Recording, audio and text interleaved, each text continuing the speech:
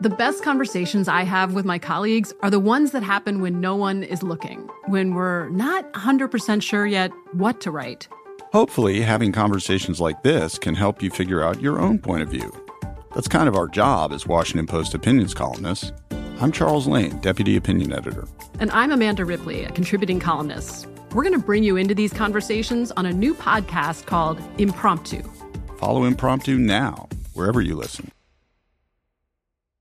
At Bet365, we don't do ordinary. We believe that every sport should be epic. Every home run, every hit, every inning, every play. From the moments that are legendary to the ones that fly under the radar. See for yourself when you sign up today and get $150 in bonus bets when you bet just $5. Whatever the sport, whatever the moment, it's never ordinary at Bet365. 21 plus only. Must be present in Ohio. If you or someone you know has a gambling problem and wants help, call 1-800-GAMBLER. Terms and conditions apply. Xfinity has free premium networks for everyone this month, no matter what kind of entertainment you love. Addicted to true crime? Catch killer cases and more spine-tingling shows on A&E Crime Central. Crave adventure? Explore Asian action movies on Hi-YAH. Searching for something extreme? Check out skating, snowboarding, and more on Fuel TV Plus, the global home of action sports. And find crowd-pleasing bops on iHeartRadio's Hit Nation playlist. There's new free shows and movies to love every week. Say free this week in your Xfinity voice remote.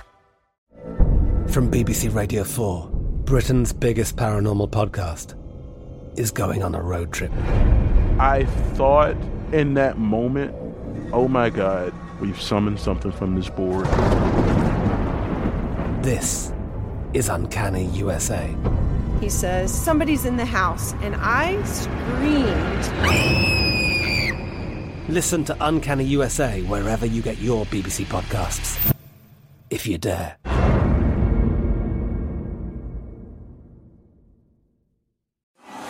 This is the Pittsburgh CityCast with Tim Benz, presented by BetRivers.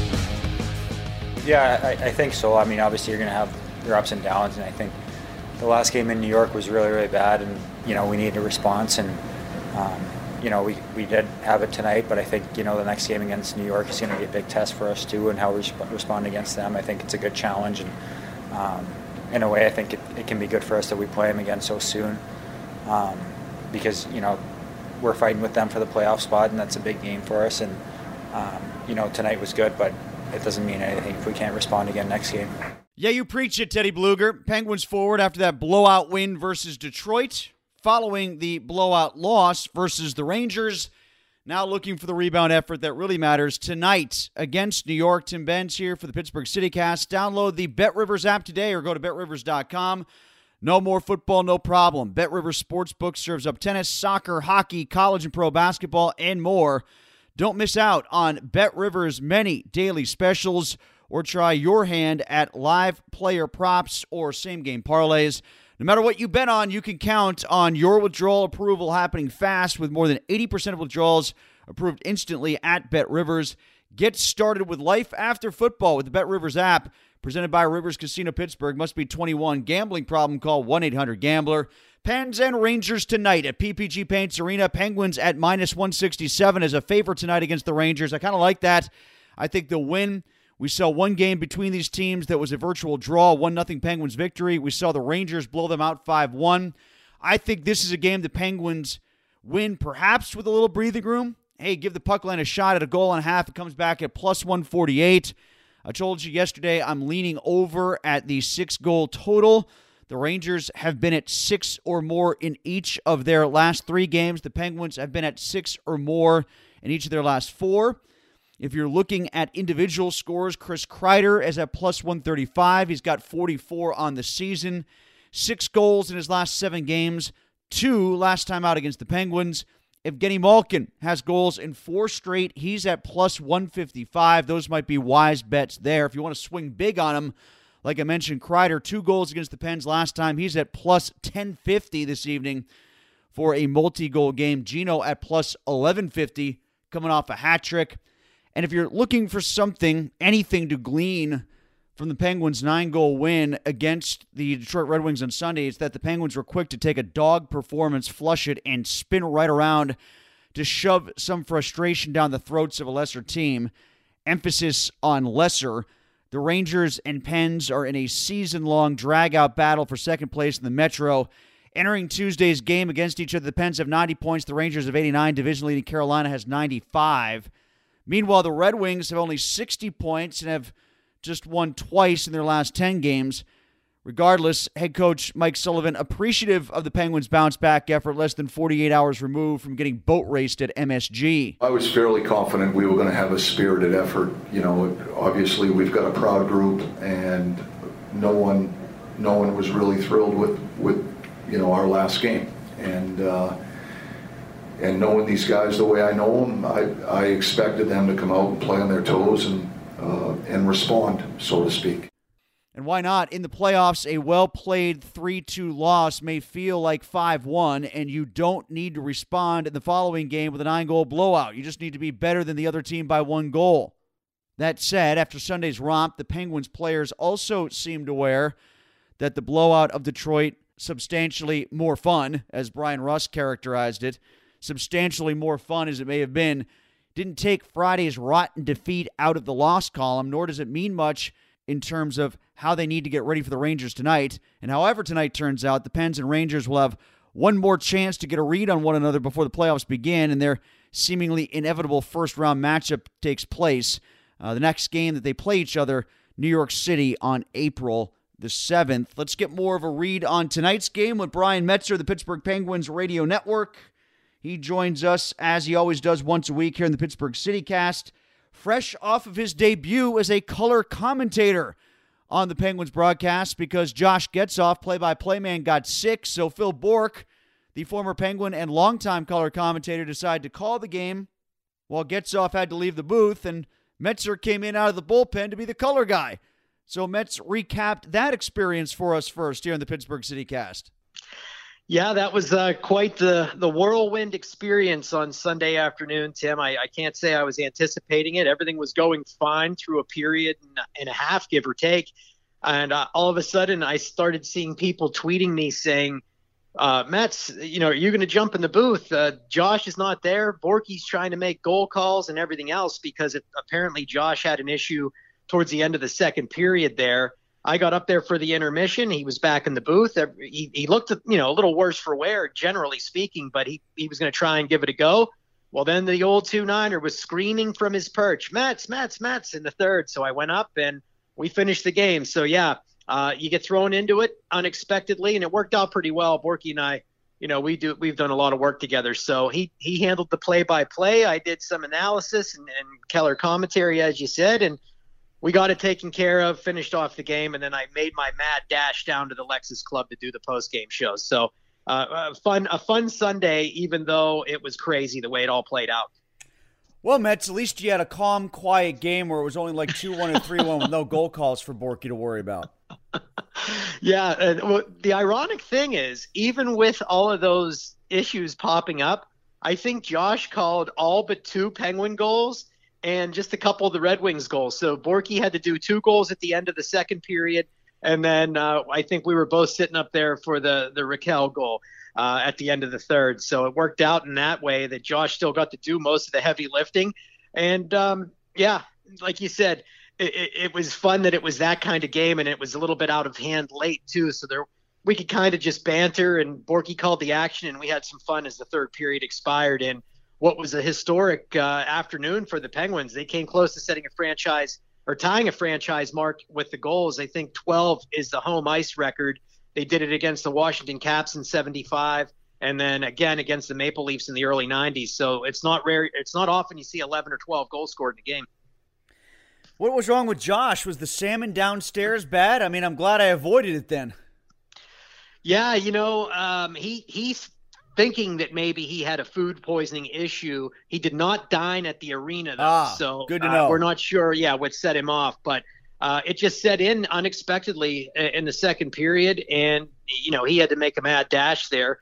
And then he wasn't able to continue. So I'm not sure exactly what the cause was. He does have a little one at home. I asked him if maybe it could have been something from Gunner, his new baby that's actually over a year old now. But he said, no, the baby's fine. Everyone was fine. It just kicked in on him. And maybe he was hanging out with Gino, who was a late scratch a couple games ago. with some sort of ailment that kept him out with a non-COVID related sickness. Speaking of Gunner, did Borky morph into Bob Prince play-by-play of hockey? They got it, we got it, they got it, we got it? He did. It was remarkable, Tim. He was our own Penguins version of the old Gunner. He did a great job, and from what I understand, he didn't have his best goal call available for the Raquel goal, but he did have one on tap for Sid's goal late in the second period. So as Borky joked, he said he's often told the Hall of Famer Mike Lang and Getzoff over the years that he has one goal call ready to go, and he got to use it. And then we were kind of waiting to see what was going to happen as more goals were scored. Was it the razzle-dazzle? It wasn't a razzle-dazzle, unfortunately. I think it was like one of those bingo, bango, boingo type situations that we've heard Borky use on the broadcast from time to time. It was good stuff, though. Did you have to fight him to do play-by-play, and did he win? I mean, was it your choice to do color? How did you guys arrive at that snap decision? Well, the way our transition happened, the puck had just dropped after a break, so Borky started doing the play-by-play, and then we just kind of settled into those roles. So him being the more seasoned vet, working the actual in-game action, he slid into the shoes of Getzoff, and I slid into those big 2-9er shoes, which worked out pretty well. And the biggest problem for us was, I think he's so used to doing the analysis that he was doing the play-by-play, and then I didn't want to step on him at all. So we were kind of at the beginning moments of that working out, just trying not to step on one another. But then we found our groove in the last 5-6 minutes of play, and then we did the post-game wrap-up. But it just worked out that Borky was the seasoned vet sliding into the play-by-play role, and then I just did the analysis. So it worked out. He got to get the promotion himself, and did, by all accounts, a fine job. He did a better job doing that than a lot of people would have been able to. I was chuckling occasionally during play. He threw his binocs up to get a better look at the action as he was calling it. So he had binoculars going. He had his sheets up and his screen up, and then I had my stuff, which most of my stuff was down at my press box seat, Tim. Because the way it happened, I just kind of dashed up there with my computer, and I didn't have my notes from the game. I didn't have anything else, so he even had to give me a pen. Well, Mets, I mean, I was just down the road. It's only been a year since Robert Morris folded the program. My skills aren't that rusty. I mean, if you really needed somebody else, you could have come tap me on the shoulder, too, if you needed a third man in the booth or something. Yeah, the next time we know we have some folks available. Yourself, Pursuta was down there as well, your partner when you do the Robert Morris games. Maybe you guys could have just jumped in and handled Hathorn business. Was there. Josh Roundtree was there. Those guys have done play-by-play. So yeah, all the PvP guys were there. So it was fun. It was a neat experience. If I ever had to do it again, I would hope that we would have a little more prep and we would be ready for it. But you never know. And that's the good thing about our crew, though, Tim. Our Pens radio group, very tight knit. It's kind of a one for all for one mentality. Even when Mikey was there, and that's just how we operate. So from myself to Borky to Josh, we had the Boylan family that does so much engineering in the city. It was Cindy's son Sam was in there helping us out that day. So no Cindy, but he was on the task. He switched the headsets really quick because, not to be mean or anything, I didn't want to use Josh's. Yeah, you might end up puking during the middle of the game yourself. See how so he switched contagious this crap is that he might have had, Yeah, he made the quick change and everything worked out. And then it was, they kicked off the post game, and I made it down there in time for the first segment too after doing the wrap up. So it worked out. I've been in that situation twice where I felt like I've had to throw up on the air, and there is nothing worse in the world. It is just so awful. Yeah, you're probably getting your mouth watering and all of that kind of nastiness while you're trying to there's only so much reverse peristalsis you can fight off. You know what I mean? Oh, yeah. And I've heard stories, though, too, of guys dealing with emergencies the other way. And, where you're not having a coming up and out that way. But I think Jeff Daniels in Dumb and Dumber situation. Yeah. And I think it was, and we joked about it yesterday. We didn't say it on the air, but Staggy told us a story once where he kind of wishes he had a diaper on. He had to let loose on the air and then handled it afterwards. I was like, wow, I don't know that I'd go to that extreme, but hey, whenever it's your craft, I guess you do what you got to do. Yeah, emphasis on the FT in that last word that you used there. Oh my God. Yeah, what a day. What a day. And then one thing you got to be careful of in your situation, you and Borky, for that game specifically, is you actually had to keep an eye on the goalies going back and forth, in and out. Yeah. And that's not something you have to normally be aware of in a hockey game. The goalie is the goalie. Yeah, it doesn't change all that often. And you had, Detroit, and what's 2 times now in a week. The Penguins had it happen once, and now Detroit had to do it, where the starter was yanked and then had to go back in whenever a guy left due to injury, because we saw it with Casey DeSmith and Tristan Jarry a couple games back. And then here we go in this Detroit game. Nedeljkovic was starting in back-to-back days, which I don't even know why they did that to the poor guy. 2 afternoon games to boot. He starts getting lit up. Cal Pickard comes in. He starts getting lit up and then gets hurt. And then Nedeljkovic had to come back in. So, yeah, that was a little bit confusing for me at the end, to the point where as the transition was happening, Tim, for myself, I almost didn't realize that he was back in the game as we're doing the call. And then I'm like, oh, wait a minute, that's the other guy again. So you're right. It was a bit of a revolving door for the goaltenders. One thing I worry about coming out of that game, Brian, and again, Brian Metzer is our guest from the Penguins Radio Network, is not so much, okay, they scored too many goals, they got to save some for the next game. It doesn't work that way. We all know that. But, some people say that. I'm less worried about that. I'm more worried about, do they get into some bad habits after seeing so many pucks go in? I mean, maybe for a guy like Kasperi Kapanen, it's a good thing. For a guy like a Brian Boyle, yeah, it's a reward thing. Some of the other guys where it's kind of in between how often they score, I don't want them to think it comes that easily, because the goaltending was less than desirable for the Detroit Red Wings.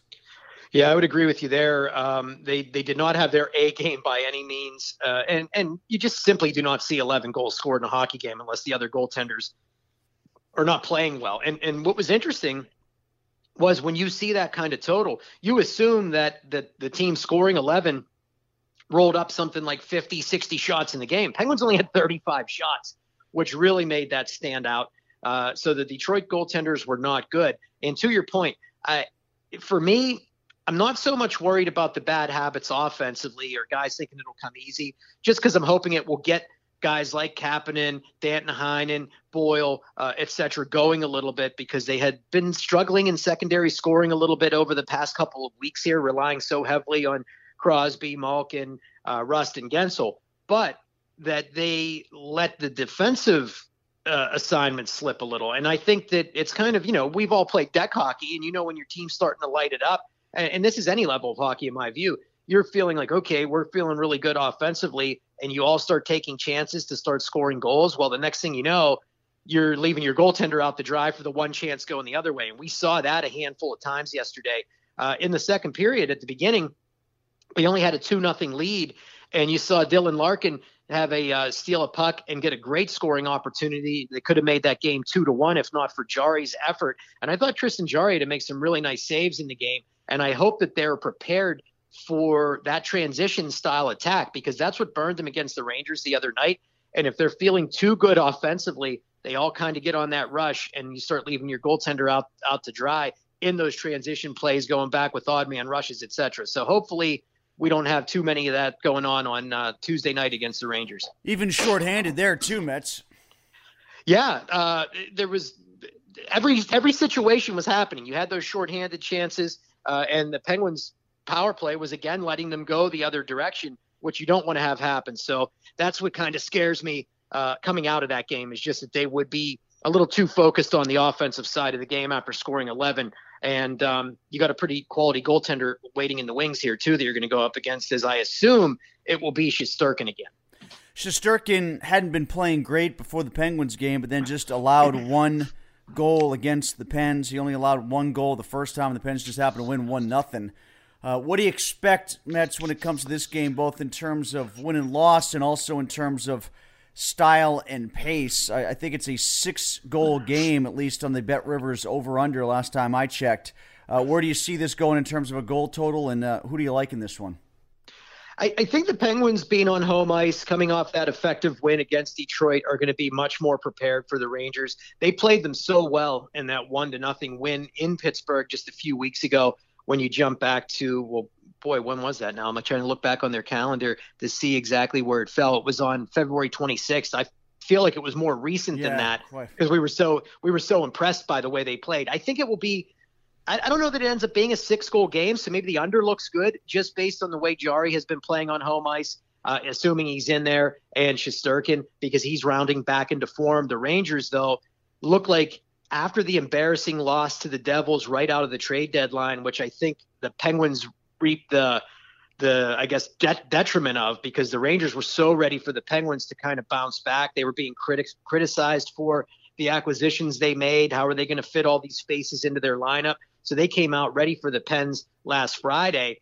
I think that there is a potential for some goals to be scored just based on the fact that the Rangers are so much deeper now with the faces they brought in. I mean, Frank Vatrano has 4 goals since he joined them, which it was a weird trade, Tim. You don't often see 2 top teams in the same conference flop a player like that. But Vatrano goes from the Panthers to them, scored 2 goals in 18 seconds on Sunday, scored against the Penguins Friday, and then he had a goal in his first game for them as well. So that's a guy that's given them another scorer in their top 6. So you could maybe see this kind of crack open and come close to that 6 number, but I still like the under, I think.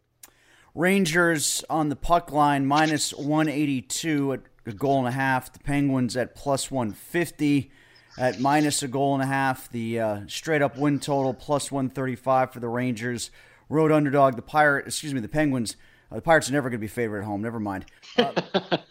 The Penguins, minus 159 straight up in this one, and the over-under split is nearly even. Just very slightly more narrow odds on the over total of 6 at minus 107 and 110 for the under.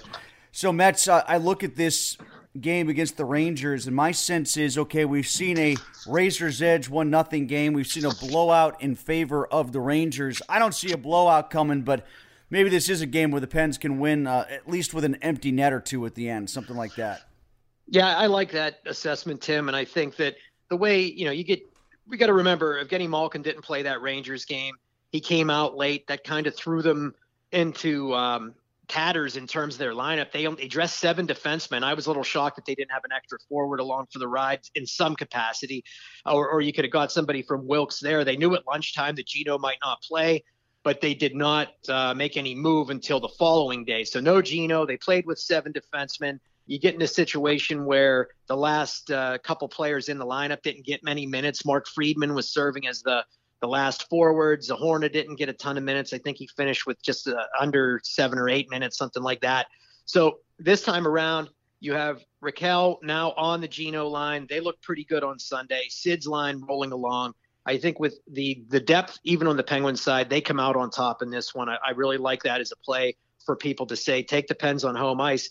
And I'll feel a lot stronger about that if they go out and score first in the game, because doing so, they have found a way to win now 29 times this season when they score first, if I'm not mistaken. That's a good nugget to have, especially when it comes to scoring the first goal odds, and you can always play those at BetRivers as well. Mets, let's move forward to the lineup itself in the forward position and where you see the wingers being deployed, particularly on Malkin's line. Does he keep getting Brian Rust, or when Jason Zucker comes back, do they try to put Raquel on the right side and have Zucker on the left? That's what I think might happen, just because Zucker has had some experience with Gino and he looked pretty good. I mean, unfortunately, right before he went out with his last injury again, he got the chance with Gino. It was in the Vegas game, which was essentially a hometown game for Zucker. He scores 2 goals on the line and looked, pretty darn good. Then he goes out with his core injury. So I do think Mike Sullivan will try to do that and maybe flip Raquel over to the other side on Gino's line. What's interesting, though, is he used him a couple times with Sidney Crosby over the last week here since he's arrived.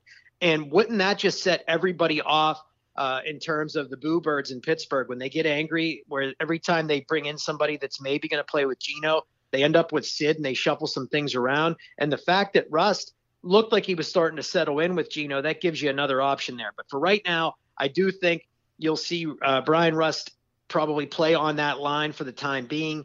And then when Zucker gets back, I do expect some sort of experiment where Raquel flips over. Yes, he played most of his time in Anaheim on the left, but we were told, and things I've read and heard and seen over the years, he is capable of playing on the other wing. Now, this, to my, the way I'm looking at it, it's not like flipping Jarome Iginla over. I think he has a little bit more of a comfort level. And when you look at the way Rakell plays his game, Tim, he's a good two-way player. He's good defensively. He's not just a strict offensive player. And I think guys like that have a better feel for playing all over the rink. And I believe he's a right-handed shot, so it doesn't screw him up too much moving to that side, in my view.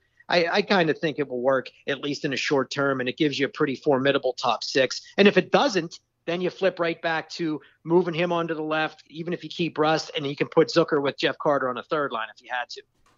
Does Mike Sullivan believe, as much as the way he was selling after the game against Detroit, his sense of how good Bryan Rust can be on the penalty kill? In other words, was he overhyping that a little bit, or does he honestly believe that Rust is still that good killing penalties, even though he hasn't done it as much for as recently, because they've had guys like Zach Aston Reese who could do the job, and they haven't had to load the minutes on top of Rust to do it? Yeah, it's probably something to keep an eye on moving forward, and I don't think he was trying to oversell it so much as just, let people know that Bryan Rust is capable of it. It's something he used to do more of back in the day.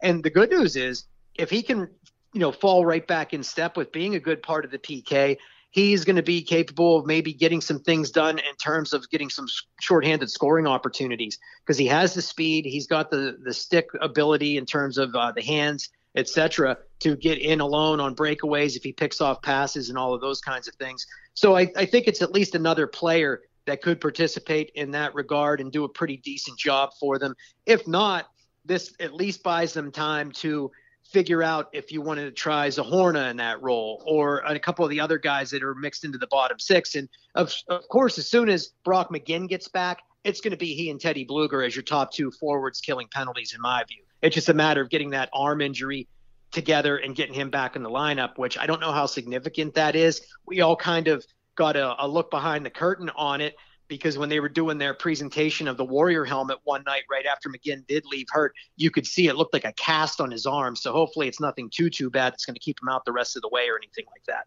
Brian Metzer with us from the Penguins Radio Network. Metz, are the Boston Bruins just hot right now, or are they a threat? I feel like they're always a threat once they get themselves to the playoffs. They're getting some quality goaltending now from Swayman specifically. He's kind of taken over the job as the number one there. Linus Ullmark's still there, available to play games, and we all know what he's capable of from his days behind a very bad Buffalo team. But they kept Jake DeBrusk after they signed him to an extension. It looked like they were going to move him at the trade deadline, but he started to heat up. It was almost Kapanen-esque. He scored more than Cappy has lately, but they kind of looked at it and said, well, they didn't get the offer they wanted, and he's a guy that could really help them in terms of depth scoring, because they used to rely so much on the that top line, with Bergeron and Marchand. Bergeron was out of the lineup for a while. He's back. Pasternak has been outstanding since January, so they're on fire. And what really seems to have helped them is bringing in Hampus Lindholm from the Ducks. The Ducks kind of fed all these Eastern Conference teams. Obviously we see Rakell coming here. Lindholm went right to the top pair of the Bruins. He's playing with McAvoy, if I'm not mistaken, and that really has looked good in a small sample size so far. So they defend well, as they always have been able to do. They can score goals from up and down their lineup. Everybody kind of forgets that Taylor Hall is still there, and Curtis Lazar, who they brought in last year, can chip in timely goals as needed. And I think they kind of are rounding into form at the right time of the season. And if I'm a division winner, I don't want to see the Boston Bruins as a wild card, but you might not have to, because they've now found a way to get themselves into the conversation in that Atlantic division. I know they slipped out again now with Toronto they're tied in points with 87 at the time of our conversation. Boston was in third as of yesterday and fell back out. So they're going to leapfrog each other. But Washington and Boston, Tim, playing either Carolina or Florida or whoever wins these divisions, that's going to send a really good hockey team home early if it's the division winner or the wild card team. The entire East is a murderer's row. Underscoring that, the Rangers at plus 2,100 to win the Cup, with the Capitals at plus 2,300. They're the 7th and 8th teams in terms of odds right now. Pretty good gap between the Pens and Bruins and those teams. You see some Western clubs in between. The Knights at plus 1,800 and the Blues at plus 2,000, the Wild at plus 2,000 with Fleury there. Hey, speaking of that, Fleury, what are they going to do? Are they going to keep flip-flopping him and Talbot? Is this going to be just another version of him and Lehner or what? You know what? I think we joked about it last week, Tim. It doesn't have the same ring if they would win a cup with those two names going like the Murray-Fleury chant. I think Marc-Andre Fleury was brought in to be more the starter for that team. Bill Guerin knows that he won a cup with him here in Pittsburgh back in 2009. Talbot has been fine all season long, but they clearly just did not have a belief that he was the guy to win with, because why would you go out and give up what they gave up to get Marc-Andre Fleury otherwise? So I think Fleury eventually takes over as the starter. But the bad news for him is Talbot has been good enough to cause a controversy there yet again. And every time Fleury gets into one of these situations or a new team, why is he always in one of these weird tandems? I mean, he can't ever just be looked at as the guy going in. So I would like to think he'd be the starter, but I guess you can't be part of Marc-Andre Fleury's legacy without having somebody nipping at his heels in terms of trying to take the job from him. Guys like Martin Garon, they were few and far between, Mets. What can we say? Yeah. And if you recall back in the day, too, when Fleury went out with his high ankle sprain, people were looking at Ty Conklin as the guy that would take over as the Penguins starting goaltender. Lucky for them, right before his, chariot turned back into a pumpkin, Fleury was ready to come back because his game had really slipped, but people didn't seem to realize it at the time. I do remember those days. Conklin was the guy between the pipes of the Winter Classic, wasn't he? Yeah, because Fleury got hurt just ahead of that, and Conklin had to play in that game against the Buffalo Sabres, and he had the distinction at that time of playing in almost every outdoor game because he was in the first Heritage practice, the Heritage game for Edmonton. He played for the Penguins, and then the next time I think he went to, was it Boston? Maybe Boston, they were in the next, and he was there as the starter. So he started the first 3 or 4 outdoor games in the NHL. Brian Metzer, the Penguins Radio Network. What happens if Tampa flips divisions? Well, the scary thing is it's not out of the question. I mean, you have the Hurricanes and the Lightning hate each other. I mean, that would be a blood feud for a first-round game. I would think you're right about that. It's just a matter of who's going to finish, in the top spot or in the second spot in the conference, Tim, because even Florida and Carolina right now are separated by 1 point. Yeah. It's amazing how tight all this is. I mean, it's going to be so hard to truly predict the seeds and who's playing who until probably the last week of the season, and maybe not even then because of the way the games are stacked up. I mean, the Penguins could feasibly, on paper anyway, I know Carolina has a couple games in hand. They could catch them and win the division. The Rangers maybe could do that as well. They're only 4 points back. On the other end, Tampa could fall into the wild card position with Toronto and Boston being at 87 and them at 88. So it's so hard to predict, and I wouldn't want to see the two-time defending Stanley Cup champion as a wild card team coming after my division champ if I was a fan base in one of those markets. Mets, thanks as always. Before we go, did you hear what the Foo Fighters are doing yet? Now, they canceled the entire rest of the tour, or what are they doing in the wake of Taylor Hawkins' death? Unfortunately, I didn't hear anything as of yet. I'm assuming we'll hear something soon. I know they were slated to play the Grammy Awards next week, which is bad news for them because that's a huge stage to perform on. And now with Taylor Hawkins leaving us, they're not going to be able to do that. I'm curious to see if they have some sort of tribute to them. Will somebody come out and play a Foo Fighters song? Will maybe Dave Grohl show up and try and play an acoustic song, something like that? But I haven't heard any status on the tour. And we know they were due here, in May? So they haven't said what's going to happen yet. I was talking to a couple of people just that are big fans, which just about everybody we know is a big fan. There's some people speculating that, will they even continue as a band? I think they will. Dave Grohl can't sit still for a minute, so it's going to take some time to heal. But I would anticipate he would go out and find himself a new drummer to pick up the pieces and try and get back out there, because that's probably what Taylor Hawkins would want him to do. I don't think he's just going to hang it up based on this, but you never know because they've been friends for quite a long time. He was in the band since 1994, and that's just a significant loss for any band. But you can make the case, and I know we were talking about this here at home a couple of days ago too. The Rolling Stones went on without Charlie Watts. So when you see something like that happen, I think Dave Grohl might be able to find another drummer to move on with as well. But no news as of yet. And if I see anything, I'll send it your way, and I know you'll do the same for me. He wouldn't go back and drum and have somebody else sing, would he? I don't think so.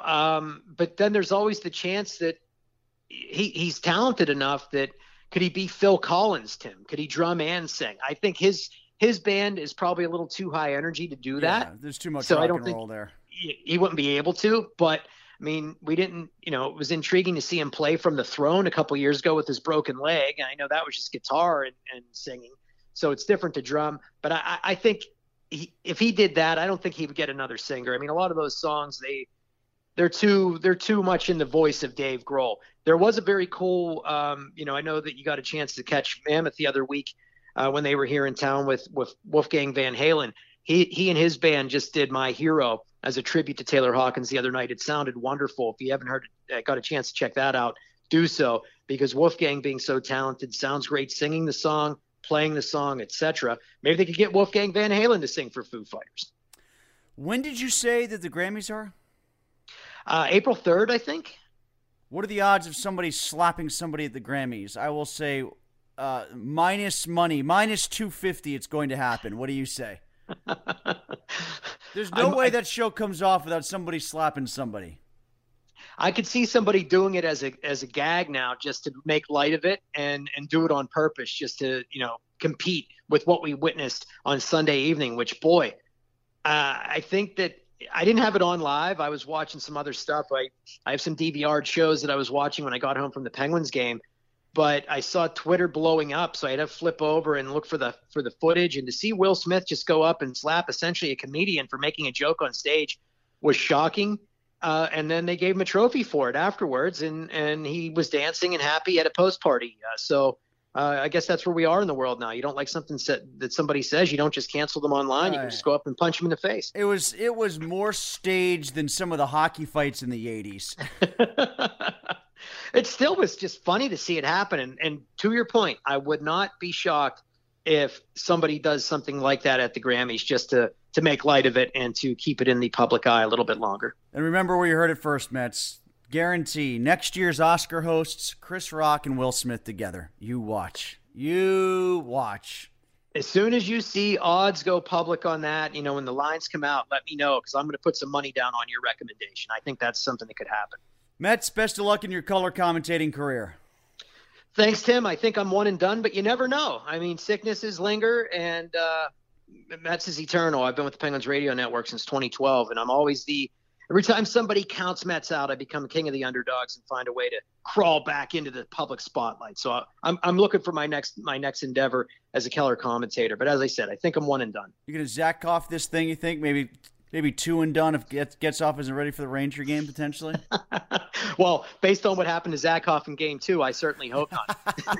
Brian Metzer, Pittsburgh Penguins Radio Network. All right, so thanks to Mets. And, yeah, let's see if Mets gets back in the booth again sometime soon, aside from intermissions and postgame, where he is excellent, by the way.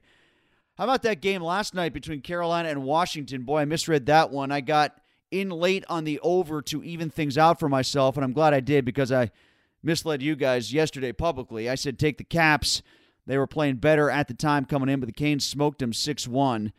There was a fight between Tom Wilson and Brendan Smith just a month after Smith had a fractured skull, too. That's after Wilson took out Vince Trocheck with a big check, the Pittsburgh native. Sebastian Aho had a beautiful shorthanded goal, but center Jesperi Kotkaniemi was injured on a hit with 1.8 seconds left from Lars Eller. That went over very poorly with the Canes. They were pissed about it. So the Pens lose ground in the standings, but the Canes suffer what could be an injury of some significance. Now, 5 points they're cushioned in front of the Penguins, depending on what happens tonight. They've got a game tonight as well. We'll talk about that in a bit. But the Canes, they had been struggling. Now, all of a sudden, they've won 3 of 4, having beaten the Blues, Caps, and Lightning in the process. They have a 1-point lead on Florida for the top spot in the East. The Panthers play tonight as well. The Canes have themselves another bloodlust rematch this evening as they take on the Tampa Bay Lightning as minus 141 underdogs. I like the Lightning here, as pissed as they were after that road loss in Carolina a few days ago. They are rested. The Hurricanes spent a lot of energy whipping the Caps last night, and they had to travel. Go Bolts on this one. Meanwhile, if you're looking for a late game to play tonight, how about the big one out west? Colorado and Calgary. The Avs have the highest point total in the league with 98. The Flames, best in the Pacific with 88, second most in the West. They're a minus 127 tonight at plus 180 on the puck line. They've won 3 of 4 with every game getting to 6 or more. The Avs have won 5 of 7 but have lost 2 of 3 with both of those losses staying under. Man, this is a tough one. If I bet for entertainment purposes only, I'll lean Flames just because they've been so good for me this year, and I'll go small on the money line and leave the total alone. Maybe I lean over there, but there are other games where I think you can find a honeypot that we'll talk about in a second. Meanwhile, the Leafs and Bruins, that's a great matchup too, with Toronto at plus 117 as a road underdog. If you wanted to run a parlay, here's 4 legs that you can combine, however. Like I said, these are sweeter landing spots on the NHL schedule tonight. If you want to run a parlay, I'd start early in the East. Florida hosting Montreal. It's minus 385 straight up. But hey, you could go puck line on this one at minus 1.5 if you like. I still think the money is there to be made, even at minus 162. That could be worth the difference, though, than the straight up play. Then spin that with any one of the following games. Minnesota at minus 286 against the awful Flyers. Maybe 1.5 in the puck line there, too. Dallas at minus 167 at Anaheim straight up. And then you have Nashville against the Senators at minus 215 straight up and plus 107 on the puck line. If you were to go puck line on the first two, Florida and the Wild, then money line on Nashville and Dallas, $100 comes back at $590. If you go money line on all 4, $100 gets you $300 back. So maybe that's the smart play to make there. Or just go individually on those games, and I still like your chances of turning a tidy little profit. All right, that'll do it for the Pittsburgh CityCast today. We'll be back with you on Thursday. Mike Pursuit is still to come this week as we look at the Final Four. Mild movement in the line in the Duke game. Now 4-point favorites as opposed to 4.5. Kansas holding steady at 4.5 over Villanova. And the number sliding more and more towards Duke as the favorite on the futures to win the whole thing at plus 35 with Kansas at plus 200, Villanova plus 500, and North Carolina at 550. But we'll dive into that more with Mike on Thursday, and we'll have plenty of football talk on Friday as well. Might get into that with Pursuit too. But lots to come here in the rest of the week here in the Pittsburgh CityCast, brought to you by BetRivers. Download the app today or go to BetRivers.com.